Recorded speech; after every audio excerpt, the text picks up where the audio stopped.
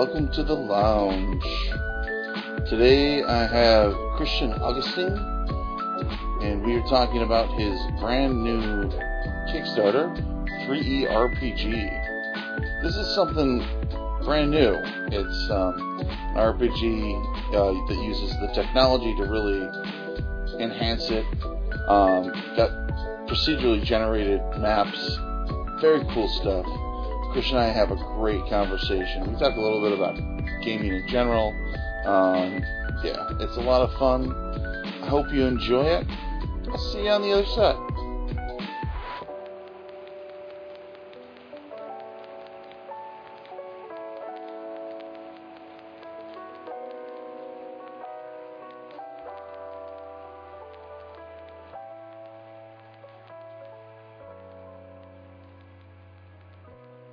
How you doing?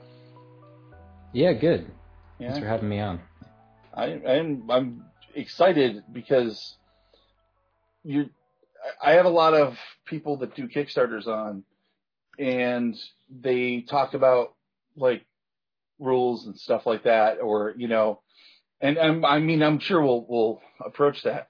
But you're kind of designing kind of a new piece of technology, which is awesome. That made me reach out to you. It was like, oh yeah, this is somebody I want to have on my show. And by the way, congratulations, you hit your goal. Yeah, thank you. That's fantastic. So just could you kind of like, could we talk just a little bit about your background and everything, and how you kind of practiced to make this? Yeah. So I'm a software engineer. Been in the industry for about 14 years now, and my wife is a web developer as well. So we both have a shared like technical experience. But I worked at some pretty cool companies. I worked at Apple for a while, and still have some good friends that work there. And a lot of that kind of taught me that how important design is.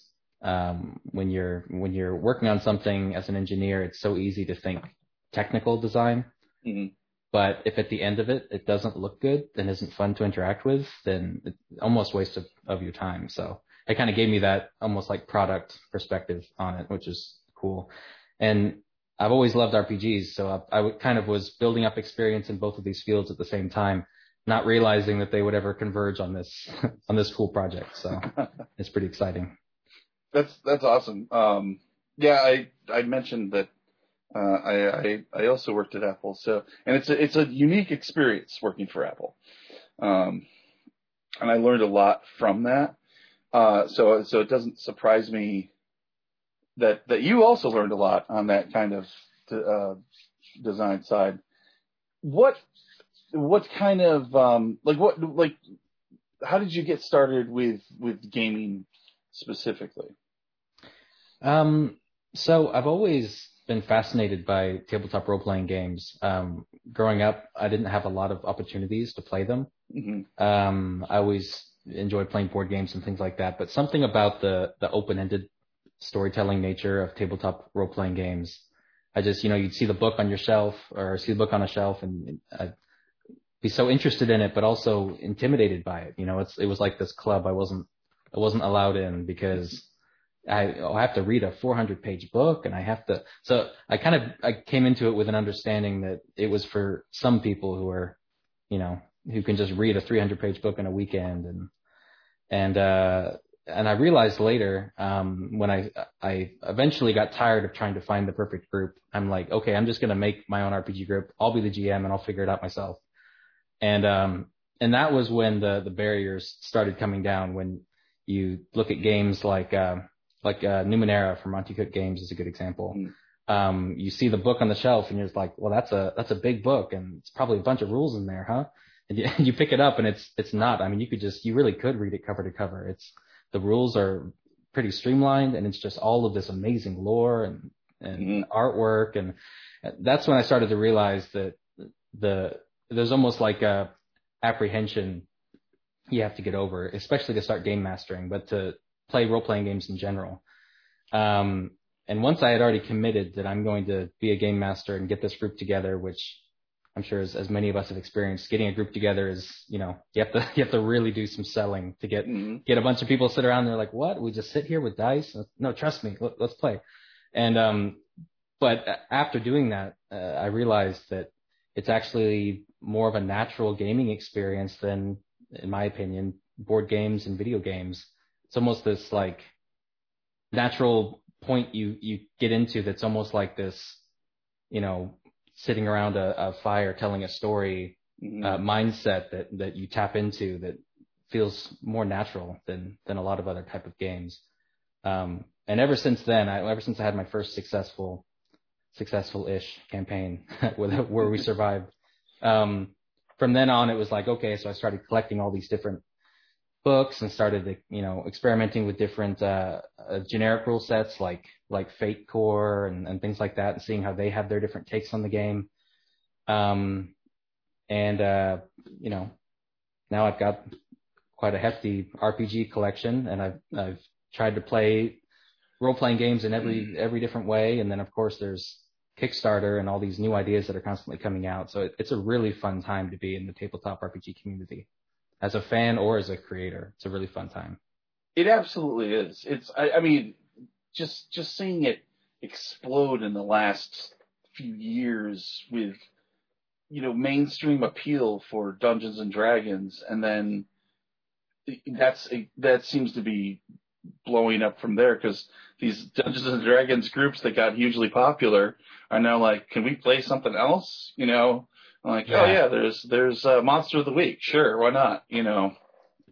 And with D&D, it's interesting because no knock on the system, but I mean it's not an easy game to pick up and play. If you didn't know anybody who could help you through it, and you just picked it up off the shelf and tried to play, there's a lot that you need to think about. And so it's almost the role playing game that I would have thought least likely to succeed. It's really heavy, and there's a lot going on, and the lore is extensive. For that to be the one that's had such a following says a lot about people's passion, a passion for it, that they're willing to break down what I think is a pretty big barrier to entry with all of their friends, and it says a lot about passion for role-playing games, because I would have thought the little smaller games would be the most popular, but no, people actually enjoy the heavy side of role-playing, which I think that's cool. I wonder if we'll ever hit that point where the term role-playing game isn't synonymous with Dungeons and Dragons, where people kind of, the wider array of people have an understanding that there's a lot more to it than that, and then we'll see kind of that entry point maybe widen. But for right now, I mean, only one game has movies coming out, and yeah, that's it. It's just kind of this unstoppable force that just keeps on driving. But it's good in the sense that it exposes people to tabletop role playing in a accessible way. Yeah. But then it's also kind of its own worst enemy, like you said, where it is kind of synonymous to the extent where you have D&D and then you have games that aren't D&D. And sometimes players will be experienced in D&D, but won't have a lot of overall experience with different systems. So they'll come into a game and think, well, why is it like this? Why we don't use a D20? And it's almost like a criticism on the game, but really it's just different. Yeah. And the variety of role-playing games is actually pretty amazing once you're willing to just kind of go through and play the role-playing game however the designer intended it. I mean, like Fate with the fudge dice and things like that, it's really weird to get used to, but there's something really, something cool about dice that don't have numbers on it. And what a cool idea. And the skill list is so simple, and there's something to be enjoyed in each system. So just to illustrate your point, if you go to the D&D subreddit, it's actually a bigger community than the RPG subreddit, which says everything. It's pretty amazing. I never noticed that. That's funny. Yeah. That's really interesting. Well, and I think that's just, like I said, it's par for the course for the thing that kind of, that's what I mean, I remember growing up in the 80s and people were yelling, the satanic panic, and they weren't yelling role-playing games, they were yelling Dungeons and Dragons. So, I think that may have been a big part of it. And that's something people don't realize, is that you might be someone who's not into fantasy, or someone like myself, who I don't really enjoy playing games that focus on magic and spirits and stuff like that. Mm-hmm. It can be really easy to look at the community and say, well, this is for people who really like Lord of the Rings, or who really like, whatever you're thinking, that role-playing is fantasy even. That's almost synonymous to a lot of new players. Mm-hmm. And it's not. You could have, you can have modern, you could have sci-fi, and even sci-fi, it could be space opera, it could be, it's endless. Basically, if there's a TV show or a movie set in a certain setting, just like those settings have endless possibilities, role-playing's the same. And some people won't come into the community because they don't really like fantasy. And I think it's nice to break those barriers down and completely surprise them with, like, well, this game is, it's a modern gumshoe detective game. Oh, I love detective shows. And suddenly you have a new RPG fan. Yeah. Yeah. Oh, that's what a cool thing. My first real foray into gaming, as all the lounge lizards out there know, it was Marvel superheroes. And oh yeah, I loved comic books. Superheroes were awesome, and now at this point I've played just so many superhero games. So, it's the one thing I haven't seen a lot of is modern games taking advantage of the technology that we have. Right. And as I said up top, that is really that seems to be your bread and butter, sir.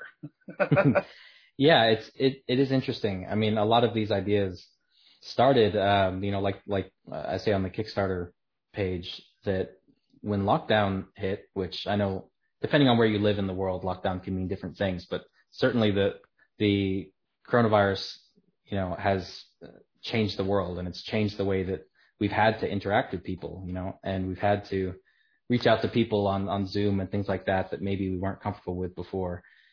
And we had that same dilemma that many role-playing groups had. We were all come over to our house at this time and, bring queso and, bring soda, and you had this certain vibe going on with it. So I'm in Texas, so queso is just automatic, but. It was funny. I was 100% reminded you were in Texas when you said queso. And also, I really would love some queso right now. Yeah, exactly. It's never a bad idea. So you have this setup that's, very, very social. And then suddenly, you might have a friend that lives down the block and you're thinking, should we meet up? Should we try one of these online systems? Or we had that dilemma. And in looking at the different things that were available, not to knock them at all. I mean, you have like Roll20 and Astral Tabletop and different services that let you play your game online. They're really comprehensive. They're really, they can do everything. Mm-hmm. Which is the best and worst thing about them, is that they can do everything. So, especially as a GM, if you're like me, a lot of GMs, they become the GM of the group because they're the one that is willing to experiment with stuff and is willing to read that 400-page book and is so like we're already predisposed to kind of I don't want to say obsessing, but if there's options to make your session potentially better, most GMs are going to be very tempted and think, well, if I learn how to use this one feature, maybe that one player will get more engaged, or maybe this or that. And with these services, these platforms, because they're designed to facilitate every possible type of RPG, which we just touched on just how varied they are, just in mechanics and setting. You have to support all of that. So that means there's a lot going on, and you're constantly as a GM having this feeling of, maybe I haven't really learned how to use it properly because there must be an easier way of doing it. And we had that. So we moved to one of these platforms. And we had a really fun campaign, but there was a lot of work required behind the scenes for me to keep it running and to keep it entertaining. And it started the cogs turning that, there's options out there to play any tabletop role-playing game online, but there's no really true online, it seems like a contradiction in terms, but an online tabletop role-playing game where it's not a pen and paper game that you can play online. It's a game that doesn't have a printable player sheet, character sheet. It doesn't have a GM screen. There isn't a book you can buy. It's designed from the ground up to be online and to work best online. So we started playing with ideas and playing with prototypes of both the game engine we were tweaking and also the actual program I started working on, and it just grew from there. Every time we'd add something, it would just make the sessions so much better. And suddenly we're having sessions, and it's this like polished system, and it's like, well, this is great. I mean, we should maybe other people will like this. We should put this on Kickstarter. And now here we are.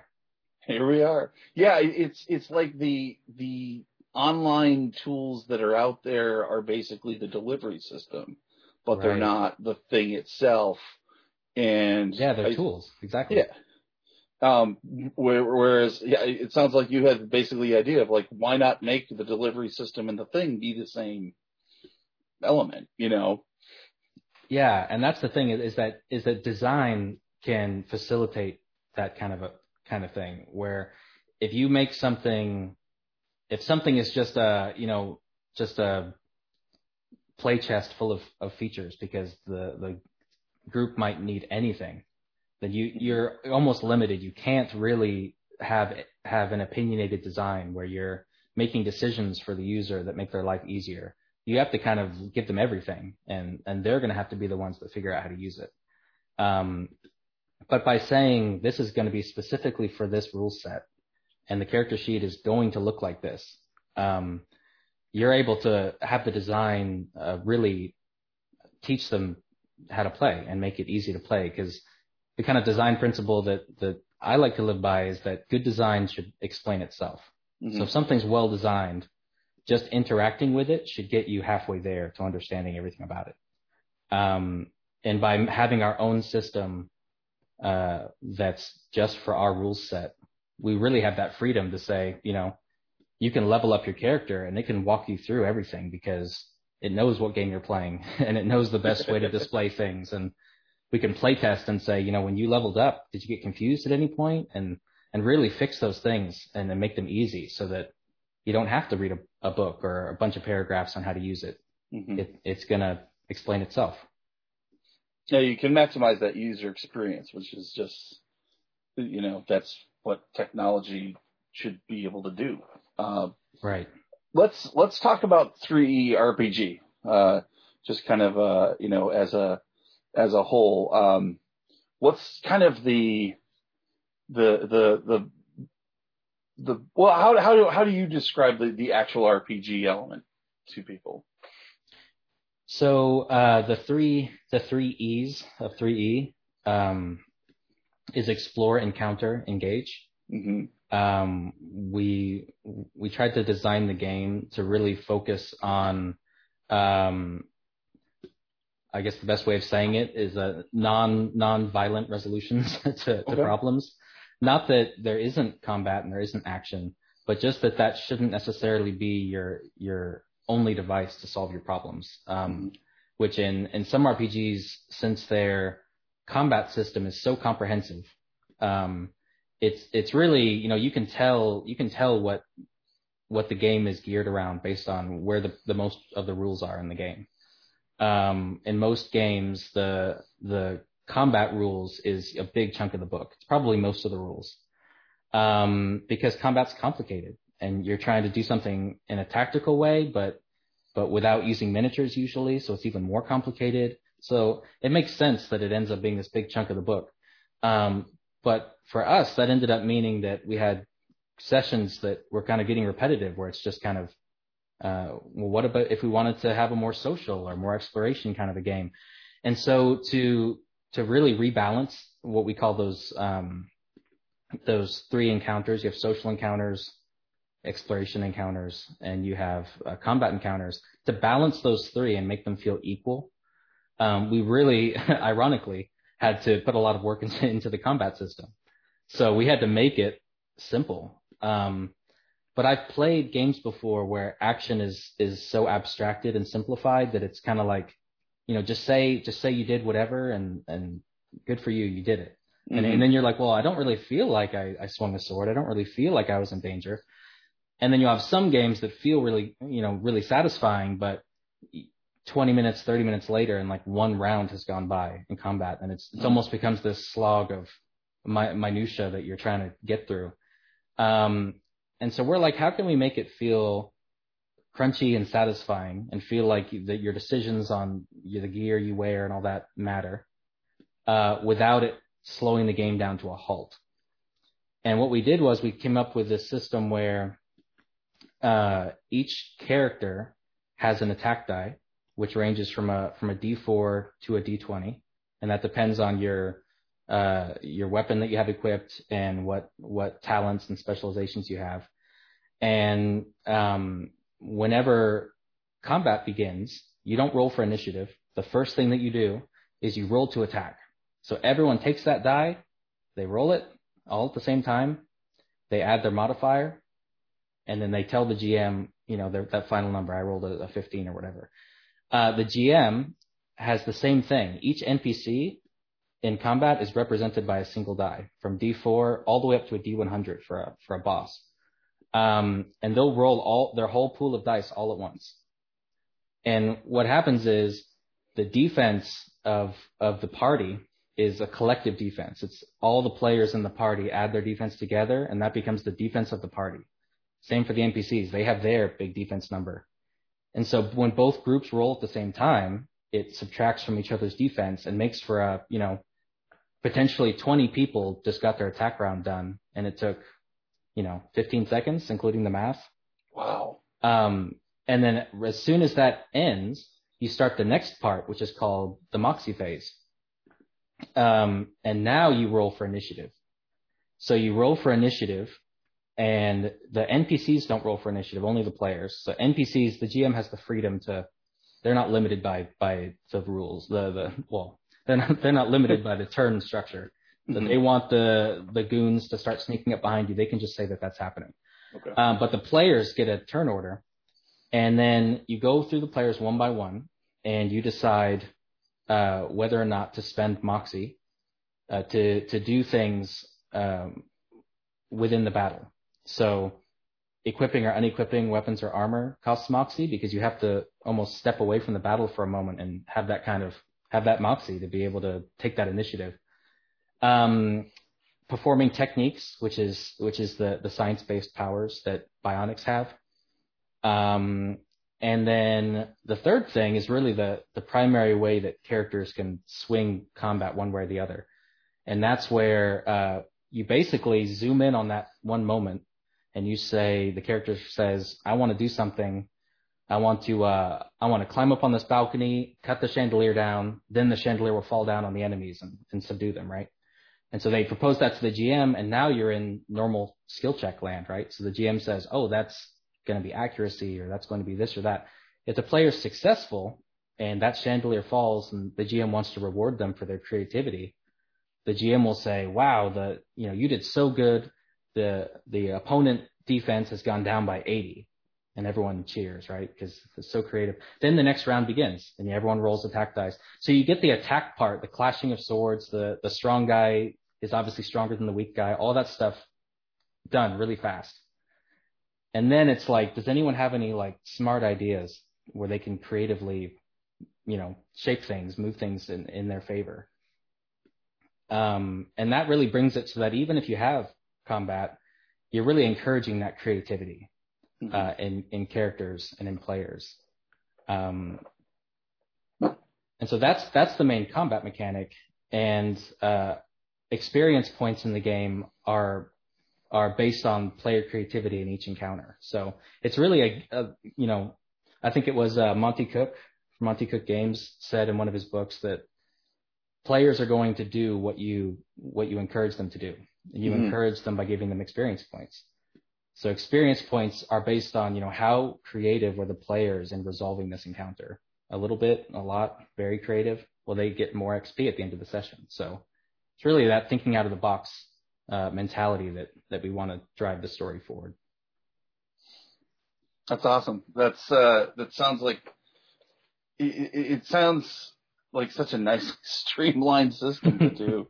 I mean, I imagine you can do those like skirmishes that might happen just pretty quick with, just a few rolls, and then I don't know, like how long, getting maybe too into it, but how long does a typical combat encounter take?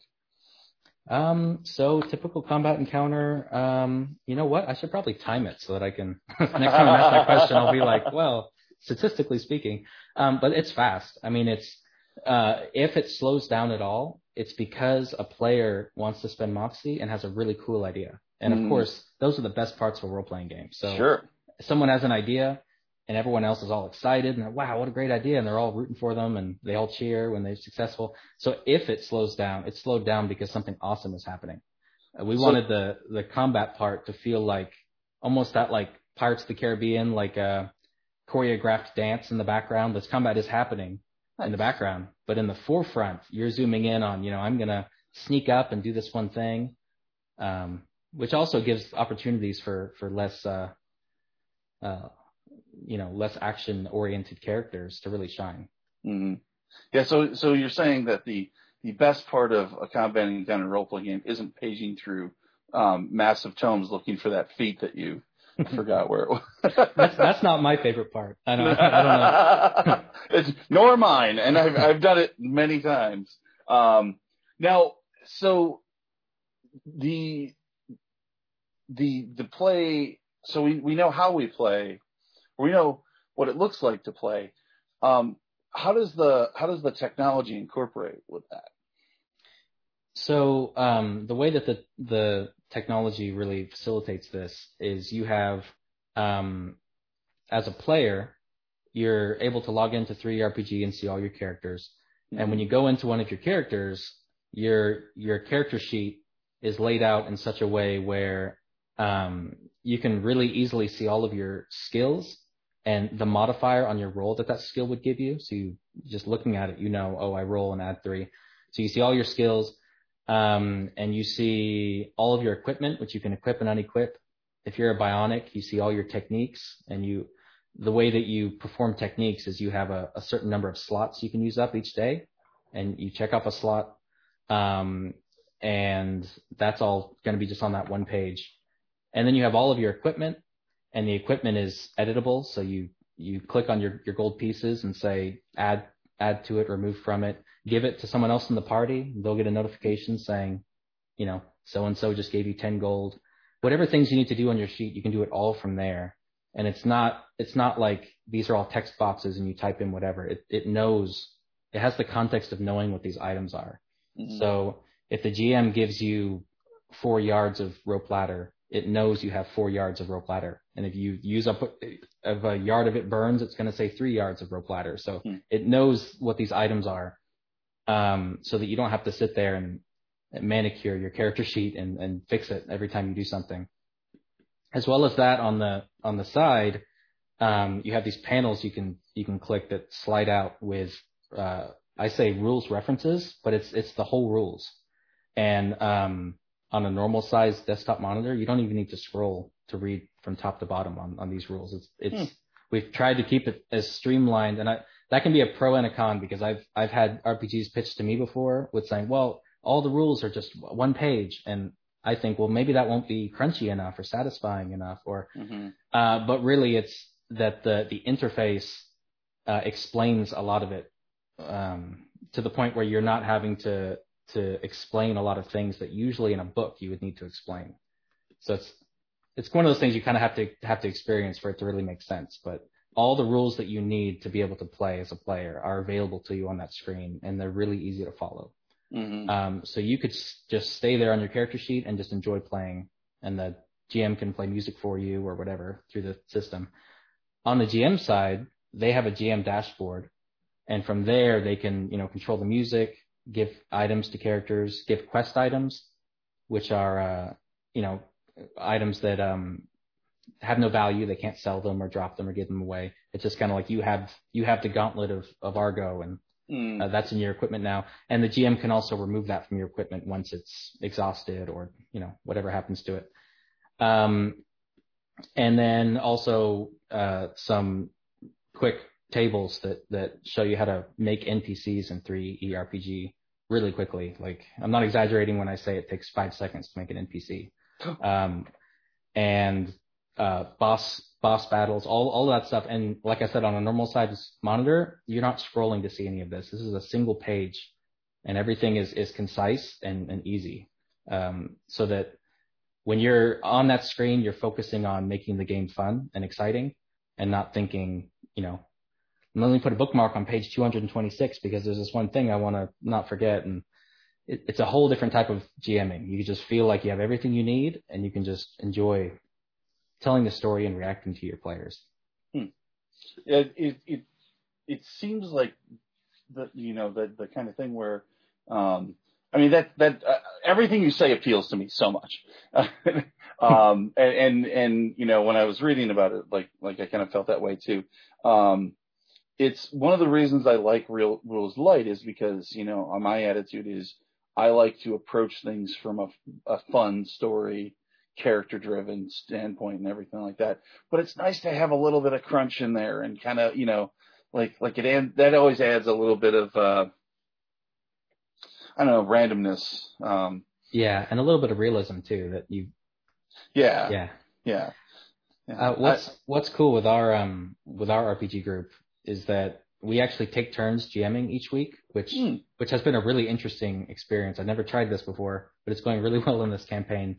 And it's something I might facilitate in 3E RPG mechanically down the road if people wanted to have like a GM rota or whatever, because GMing is so easy now. But what's interesting with our group is that we have 4 very different GMs.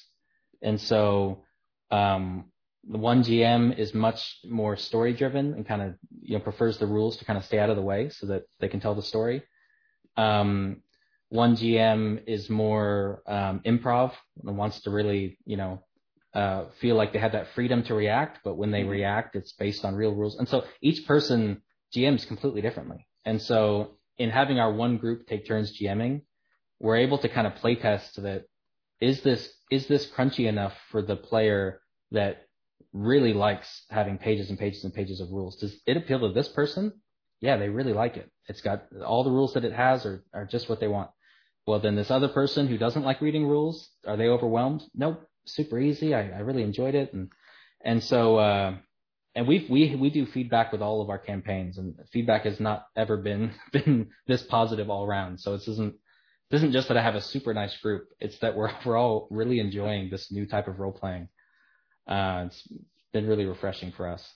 That's awesome. That's really cool. That's, so anybody listening, if you kind of want to try out something that might work for everybody in a group that's very different, which I have one of those definitely. I also wanted to ask and get some details on the procedurally generated map system. Yeah. That's a term that I feel like I heard that term, or that term will come up periodically in adventure gaming, and it recently it's kind of come back because systems are able to do things procedurally generated but still have high graphics quality. So right. and before that, the first time I can think of the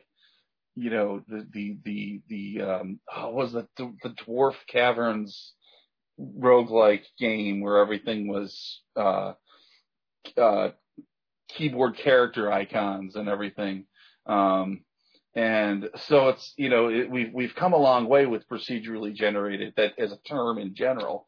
I see that and I think, I think of roguelikes, and I think of hex crawls and stuff like that. Yeah. Is that kind of where that's going? Yeah, so my experience with procedurally generated map systems as a player, and I really wish that there was a more catchy term for that, but there isn't that I could find. Is with video games. I'm not a huge video gamer, but when I do play, I like games that feel boundless, that feel like, well, I mean, I like tabletop RPGs, so that kind of goes without saying, but I like feeling like, I'm not going to run into an invisible barrier at some point, and it just breaks the illusion that, that I'm actually doing it. And so, I think procedurally generated, maps, or I guess procedurally generated anything, really hit the mainstream with when No Man's Sky came out, which unfortunately didn't have a good release. I think they fixed some of the issues now, and their reviews on Steam are gradually getting better, but it kind of didn't live up to the hype, at least initially, which is a shame. But the concept was better played out in other games like Elite Dangerous. I don't know if you know that one. Oh yeah. Yeah, so Elite Dangerous does a really good job of this, where you'll go to a certain sector of space, as if it's already there. You're just like, I'm going to go to this place, looks cool. And when you get there, the game lets you know, by the way, you're the first person who's ever gotten here, and you just discovered this planet. And you're like, neat. And you do your thing, whatever you wanted to do, like, mining an asteroid or whatever. But the next person that comes to that sector is going to see, they're going to see that, Christian Augustine discovered this planet, discovered this sector. And you'll see that when you go to different planets, it'll show you which player kind of wished it into existence.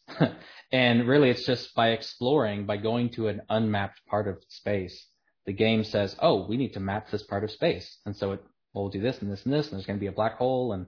And that's when I think procedurally generated map system, I think that's my biggest inspiration, is that feeling of like, there is no boundary, because the boundary moves as you get closer to it.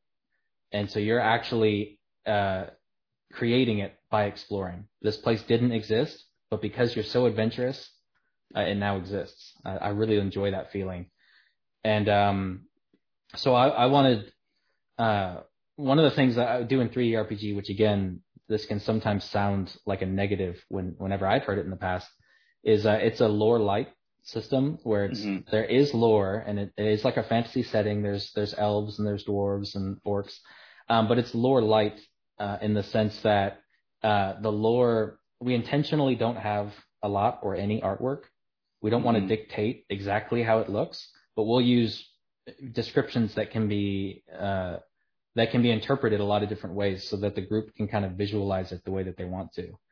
But that means that you have no maps. If we say this place is based on this planet, and this planet has this nation, and this, we're really making a lot of decisions for your campaign that you might not enjoy. It might actually turn you away from the game, or whatever reasons you might have for not enjoying what we decided to come up with for it.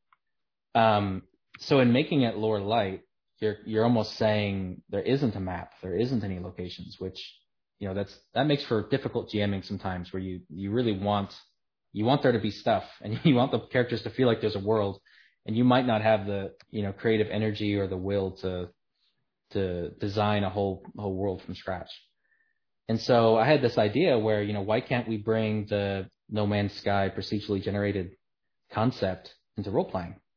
I have a whole shelf full of books with, roll 3d10s and do this and that and this, and suddenly you have this creature or this location or this.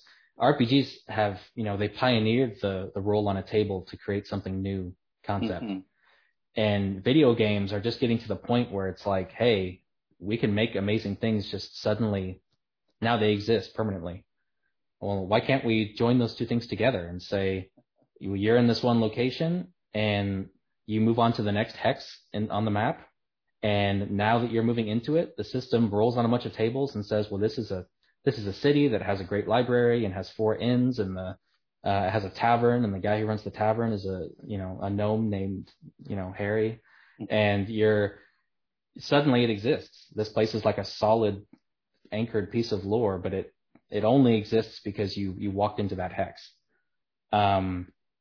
And then the GM would be, be just as excited to explore as the players are, because they're not given the ability to over prepare the session. They might have a loose story in mind, but the different locations are going to appear as you explore. So you have to kind of be reactive in that way that only tabletop role playing can make you feel. That's so cool too. That's well, and that's one of the things that always appeals to me about gaming is improvisation. I actually do. This is the thing. This is the other thing that the Lounge listeners have heard me say every episode. I do improv comedy, so I like to check that box a lot. So the idea of like, oh yeah, I don't know where you're going yet. Boom, Yeah. Yeah, and I really had that with one of the players in my group, who's now one of the GMs in my group, was really into improv, and I didn't feel comfortable with that as a GM. That I'm the kind of person that maybe it's the software engineer in me, but like I'm thinking I can just come up with every possibility and then I'll be ready for it, which isn't always as possible as you might think when you go into that into that. But for me, there's something to be said about not having endless options. And it might seem like a negative, perhaps, when you first think about it. But sometimes if you can plan ahead, it'll almost take the life out of the story if you plan too much ahead. And can make for like a combative back and forth with the players, where you've spent all of this time and energy on this really cool place, and they don't feel like going to that place right now. Yeah. And maybe actually if you kept things light and fun, they might end up there in the end. But you can sometimes, as a player, you can get it too. You can just tell that you're not doing what the GM wanted you to do, and it's this kind of awkward, like, I hope we didn't upset them because they had something planned, and it makes for kind of like this awkward scenario where sometimes you can get in this trap in a group as GM or player, where you're almost encouraging like the players feel like they need to figure out what the plot is so they can get on it, so that they can have fun, or that they don't, make the GM feel like they wasted their time. And to me, this is the same concept I used when designing the GMing part, but I feel like creativity is a finite resource, right? Like if you're using your creativity trying to figure out what the GM wants you to do, that's creativity you could have spent doing something fun, or reacting to something enjoyable, or making a decision for your character. And it's just kind of that anxiety you can sometimes get as a player, that I sometimes get as a player, where I'm really trying to like, am I doing the right thing? And when you can take that away and know that the GM actually couldn't plan too far ahead, it almost like relieves everybody from that anxiety that like we all don't really know where we're going, and we're letting the GM kind of shape it as we go, which means we can focus on having fun instead of, like, from the GMing side, spending all that creativity wondering what the players are going to do and planning for every possibility and picking out the perfect music and setting up the character sheets and all this. All this creativity goes into role playing that doesn't have to do with role playing. And I want 3E RPG to be something that focuses as much of that creativity as possible on the best parts of role playing, where everyone's having fun and creating a story together. Let's get to that point as quickly as possible. And I feel like the map system is integral to that, in that there is lore. It's there for you to use. You don't have to come up with everything yourself, but you can't over plan for it. You have to just kind of let it happen. And in my opinion, those can make the best sessions. Absolutely. I mean, that's, you're going on the journey together instead of being led by reins from one place to another, right? Which can be, I feel like that makes it, I don't know, more of a group activity, I guess, instead of a And don't get me wrong, as a GM, you can still come into the session and have an idea for a plot. You can say, well, they're going to be at a village and something gets stolen from the party, and as they chase them, they were going to find a cave, and you can still have an idea for a plot, and you can still execute that plot. But you are not going to have the burden of saying exactly where these things are going to happen, or you know that there's going to be, maybe their last session ended in a village, or the places I've already explored have villages, and that's where they are now. So there's your village. And you know that there's caves all over the place. So it's really, you can just have that freedom of where do these plot points come up. Mm-hmm. Yeah. And then you're no longer having to almost coach the players towards the fun. You're able to put the fun in front of them as they explore. And I'll tell you right now, as somebody that is an improviser, I hate building maps so much, and they're great to have, but it's just, I bought all those map parts from Drive Through, and I like built like this really intricate map, and the players are like, well, we're not going to go there then, we're going to do something else. And like, okay, cool, that's fine. And they did, but they didn't get to see that map. And I'll use it later, but like, there was that moment of like, wait, why did I do this? And I've had those moments of like, I'll print up this interesting map and go to the game or something like that. That was the only time I've had it happen during quarantine. That was like my learn my lesson. Yeah. But they're great to have. They're a great visual to have and everything. So, it makes sense to say, oh, you're going here? Boom. This is what it looks like. And, hey, there's this here and this here. And, and I'm sure any good game master is going to look at that and go, oh, I could put this here and I can do this here and I boo, boo, boo. Yeah. And the parts of the map that it's a campaign, right? So this map is going to be this living, breathing thing that the players, will become attached to certain places, and will have memories that they shared in certain areas. And they're going to want to go back to that one town because there's that one thing there they want to see again. But those will be things that we all came up with together, that happened like in the moment.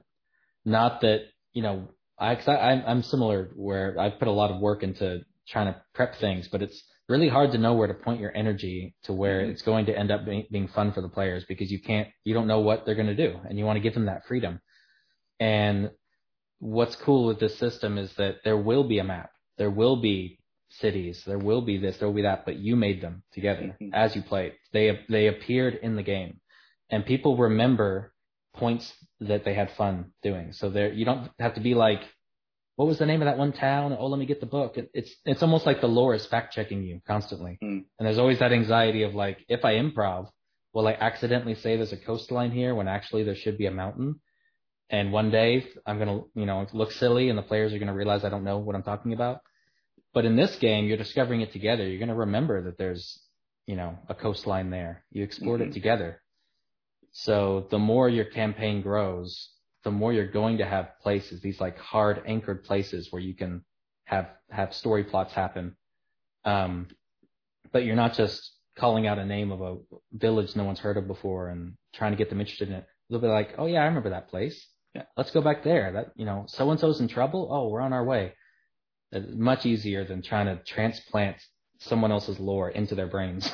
They made the lore together, so there's no memorizing. Yeah, that's awesome. That's really cool. I just looked at the clock. We are moving right along here, sir. You're right. I did want to touch on I feel like the fantasy races are kind of the fantasy races you see, but I definitely wanted to talk a little bit about the three classes, which you kind of brought up before. Right. Yeah, so you've got the hunter, the rogue, and the bionic. Right. I took a lot of inspiration. I don't know if there's anything of this is technically IP, and I'm going to get in trouble for it. I hope not. It's a pretty old game, but Phantasy Star, especially the older games. Phantasy Star 4 was one of my favorite games growing up, and took a lot of inspiration from the way that they mixed sci-fi and fantasy, where the fantasy definitely felt like fantasy. It wasn't like, it felt like a real whimsical fantasy. And then suddenly you'd encounter a creature that's definitely partly mechanical, and it would bring up all these questions and and eventually later you'd be on spaceships, and it's almost like the juxtaposition between the sci-fi and the fantasy was part of the plot, which I really enjoyed. So in this game, we took hunters from, hunters in Phantasy Star. I don't know if you're familiar with it, but that's basically like your warrior class. But in Phantasy Star, a hunter is more of like your mercenary adventurer type. Rogues are, people that are more streetwise, that have kind of seen the dark sides of society, and can use that experience, to their advantage. In some games, that class becomes like a catch-all class, where it's, if you don't want to have powers and you don't want to be the fighter, pick rogue. But we really want rogue to feel unique. We want a rogue to feel like, they've had a rough past, and they've made the most of it, and they're looking to use those things to the benefit of the party. And then Bionics, I'm being really careful to try to be as vague as possible about Bionics specifically, because I don't want to color how you imagine them. Like I said, we really don't want to commission artwork. Sure. Which makes a Kickstarter campaign really hard, by the way. we don't want to say what they look like too much, because you might imagine something really cool, and I'll say something, and you're like, oh, never mind, that's lame. But Bionics are in some way partly mechanical, at least to the extent that they can perform powerful techniques. So they can make a wall of fire, or can enhance their abilities in other ways. And that was inspired partly by, off the top of my head, I don't remember what they're called in Phantasy Star, but you always had characters in Phantasy Star that were partly mechanical, like one of their arms would be robotic, or you wouldn't quite know, kind of that anime concept where you wouldn't quite know if this was a humanoid. They look like a human, but they're not, or if they're actually organic. Or they look like they'd had metal skin, or stuff like that. Yeah. So we're kind of getting into that territory. Not that all Bionics look the same, but in that territory of they're not quite fully organic. Yeah. I loved the Phantasy Star game. So when you said that, I was immediately like, oh yeah. I should have started with that, huh? well, what's funny? I dug it anyways. I'm always a big fan of anything that's genre breaking overall. But I like that there's that, that inspiration, I think, leads to something more cohesive, than just I put superheroes in cowboy land. It's right. Okay. Traditional archetypes. Yeah. Yeah. That's great. That's really cool. And by the way, I played, I don't know how many of those games back in the day, and I played a lot of that, and I didn't look at this and go, oh, this is Phantasy Star. So okay, good. Well, I'll have you as a witness when the lawyers come calling. No, I'm just joking. It's inspired in a loving way. We're not trying to rip off any IP or anything, but I think if you're a fan of Phantasy Star, I think you'll see some of those similarities and enjoy it, especially with the soundtrack too. We picked, instead of having a system where you can pick whatever music you want, which would sound like a good thing, that's just one more thing that I as a GM would just spend hours. I want to find the perfect song, and I want to focus that creativity on the playing part. So the music is almost like more of a themed soundtrack.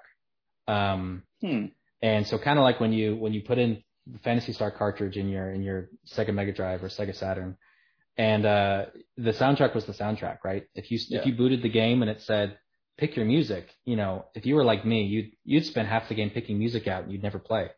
And I kind of just stripping those options away and saying, hey, the music is this cool retro 16-bit soundtrack reminiscent of that kind of era of JRPGs, and just roll with it and see how you feel about it. And we're definitely open to adding more music packs in the future. And just, I know we're really short on time, but I wanted to say that one of our early stretch goals is actually going to be creating another setting for 3E RPG. So definitely, if you're not really into fantasy or you don't like science fantasy, we're going to be putting the genre up to vote with our backers. So if you become a backer, you'll actually have a say in what that next setting is going to be, and that's going to be fully supported by the system, not setting agnostic or system agnostic. It'll be a fully themed, different music, different items, different classes based on the setting. Yeah, I saw that. That's it's a really good one because it'll be interesting to see. It's one of those things where sometimes you look at something and you're like, wait, is this kind of a generic system? Like, right. It kind of is, but it's definitely built in a specific direction. You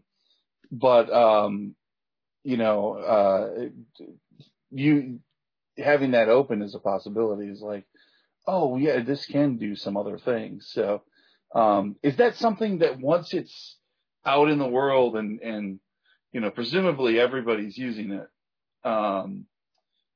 you would encourage kind of people to kind of like maybe even build their own thing onto it? And yeah, potentially. There's definitely potential for that. We put a lot of thought into making a system that works well with science fantasy setting, but not one that's inextricably linked to it. Like even techniques being called techniques, we put a lot of thought into, could these be techniques that, you're a detective and you have certain techniques that make you especially good at sleuthing or whatever. And those could be techniques and use the same system without even being, magical in any way. So there's definitely the framework there to have other settings from the community or from our design. That's fantastic. This is your first Kickstarter, right? Yep, first one. This is I'm just going to say this is a very impressive piece of work for your first Kickstarter. Oh, thank you. Especially granted, like you mentioned the thing where you're like, oh, we don't have art, and I didn't even consider that because of some of the design elements of the Kickstarter and everything in it, but it feels like a piece of software from the Kickstarter, but it definitely indicates like, yeah, no, this is a game, this is a role playing game that you play with your friends, right, on software, which is great. Yeah, it's interesting because I have a lot of experience in software engineering. I have a lot of experience with role playing. I have no experience with running a Kickstarter campaign. So like your feedback means a lot. And, I've been a backer for many projects, but I'm glad to see that the community is enjoying this, and they're able to get hopefully enough information at this point to know that it's exciting and that maybe they want to play it with their group. So definitely looking for more backers. Yeah, well, and of course I'm gonna let all my listeners know, like, you should go check it out. I mean, it's just the idea that something like this, I keep on saying could exist, but you're there. We're playing it tonight, actually. We have a session tonight, so it's just a closed beta right now. We're keeping it to ourselves. That's awesome. Cool. But so it's there in the world. It's just get it for yourself, everybody. Like this is a cool, fun thing that I really want to try it out. I'm really excited to try this out. I'm debating getting in on the on the play test, even though I look at my schedule and I'm like, but you can make time. I can make time. You can make time. I want to let your listeners know as well that there's still early bird backer levels available at a discounted rate. So. Oh yeah, go check that out, everybody out there. Christian, this has been a blast. I've really enjoyed having you on. Yeah, me too. Thank you. And you're welcome to come back anytime you want to. I always I've been called out for saying that to every guest, and I'm like, well, I haven't had a bad guest. Like it's I've really enjoyed you. I'll say this. You asked me what some of my favorite episodes are, And the ones that stood out in my head, I kind of said like, oh, this one. But I started looking back through the library and I'm like, oh my God, this was so fun. Oh, this was so fun. And I said, oh, it's like picking it's my favorite of my children. Like I can't really do it. Yeah, I totally get that. But it's been really great having you on. I look forward to seeing like this. This feels like one of those things that, you talk about at one point and then 5 years later, everybody's talking about it. And so like, that's kind of that vibe I get from this. And, I'm not always right about that stuff, but I have a pretty good record. So, yeah, we definitely feel like we're onto something really, really special here. So we're glad to be able to share it with the community. I think it's great. I think it's great.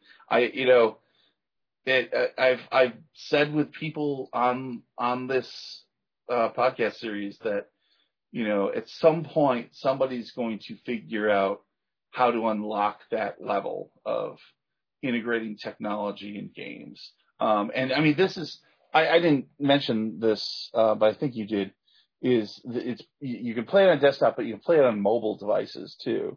Right. Yeah. Can you do the GM part from mobile devices? Actually, as a design decision at this point, the GM part is only going to be desktop. For desktop. But as players, the character sheet, there's no features you can't access as a player from mobile. It all looks really good. And actually, in my opinion, looks better on mobile. Actually really enjoy it. Yeah, the design, it's got a nice little design on the mobile, on the Kickstarter. So yeah, everybody check it out. Do you have a website? Yes, so it's 3erpg.com. Okay. But the main way to contact me is on Twitter, 3erpg, and then we have the Kickstarter as well. I need to update the website to redirect people back to the Kickstarter because that's where all the fun stuff's happening right now. But well, we'll put all the links in out there for everybody. That Kickstarter will be first though. Okay, so there we go. Everybody will see that first.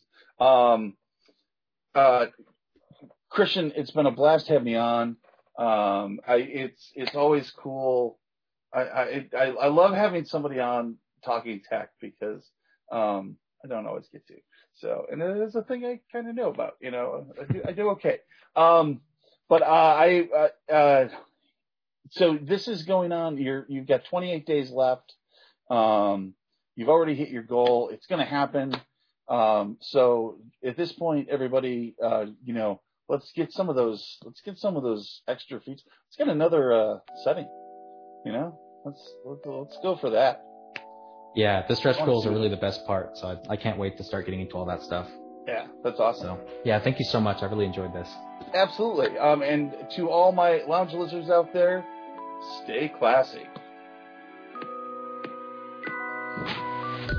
To quote D.B. Besh's Carol Marcus, can I cook or can't I? How great was it to hear about something that new and groundbreaking in this industry that we all love? That's what we're here for. We're here to see something new. Christian has already beaten his goal. Help make it bigger. Let's do some more of this, everybody. We can definitely do it. We got links in the show notes. Check it out on Kickstarter. 3ERPG. He's 3ERPG on Twitter. Go for it. Here's my lovely wife. The Lounge is a Misdirected Mark production, the media arm of Encoded Designs, with lots of great shows like this one. Misdirected Mark. Go live every Tuesday evening at 8 p.m. Eastern to break down and get inside games, game mastering, playing games, and game design in an effort to entertain and inform you.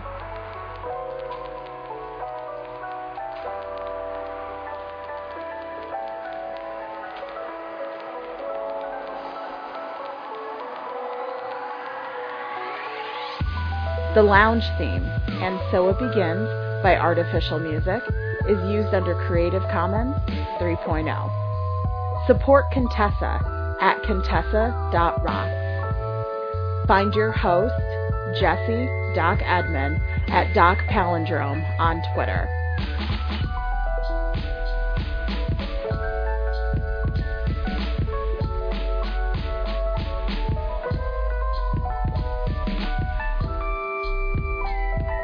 All the links from this episode can be found in the episode description.